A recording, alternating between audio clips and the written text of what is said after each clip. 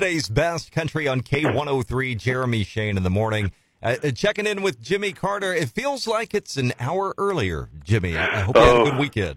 I don't know about you, but I'm 2 nights now. I fought with that thing. It's confusing. I think some of it's in my brain though, because I went to bed at the new time, and it just still messed me up.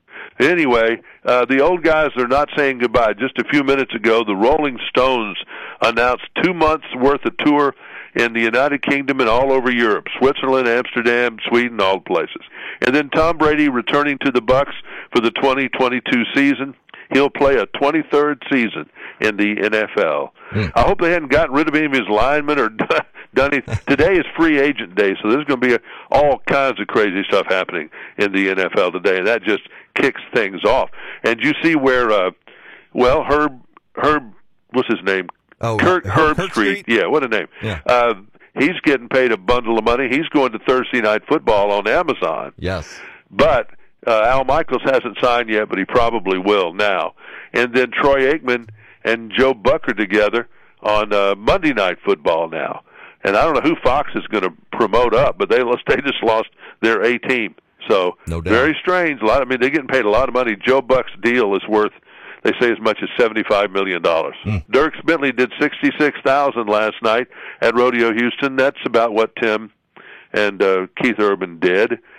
He played The Devil Went Down to Georgia. That got a big reaction. Also, he closed with Gimme All Your Lovin', a ZZ Top song in Texas, and they said he'll be made an honorary Texan. They're all excited about that. Sam Hunt plays tonight. Then it was amazing, speaking of old guys out there, Journey. They've never played rodeo in Houston, and they did better than all those guys. 72,000 when they played. People still love Journey. They're in St. Paul, Minnesota, if you want to run up the Mississippi and go see that. Ernest Tubb Record Shop closing in downtown Nashville. This has a lot of people, including me, very mad about it. That thing has been there longer than I've been alive. Ernest Tubb built it in 47, moved it to the current location in 51. They've changed the sign a couple of times, but it's just iconic that the place is there. And every famous person that's a music person comes to town, goes there. Right. You see, in fact, one of the Beach Boys, I think, just had a picture made in there the other day. We've done in-store album. Vince Gill's done them in there, Casey Musgraves, everybody. It's just sad. It's just sad that the lack of history in Nashville, that's, two of the biggest recording studios now, they're gone. One of them's a parking lot, one of them's a condominium, and there's not even a historical marker that said they were even there. Yeah. And one of them is where Elvis recorded Heartbreak Hotel, and I was the one, and it's just, I just don't understand. Tony Stewart, well, we can get this house.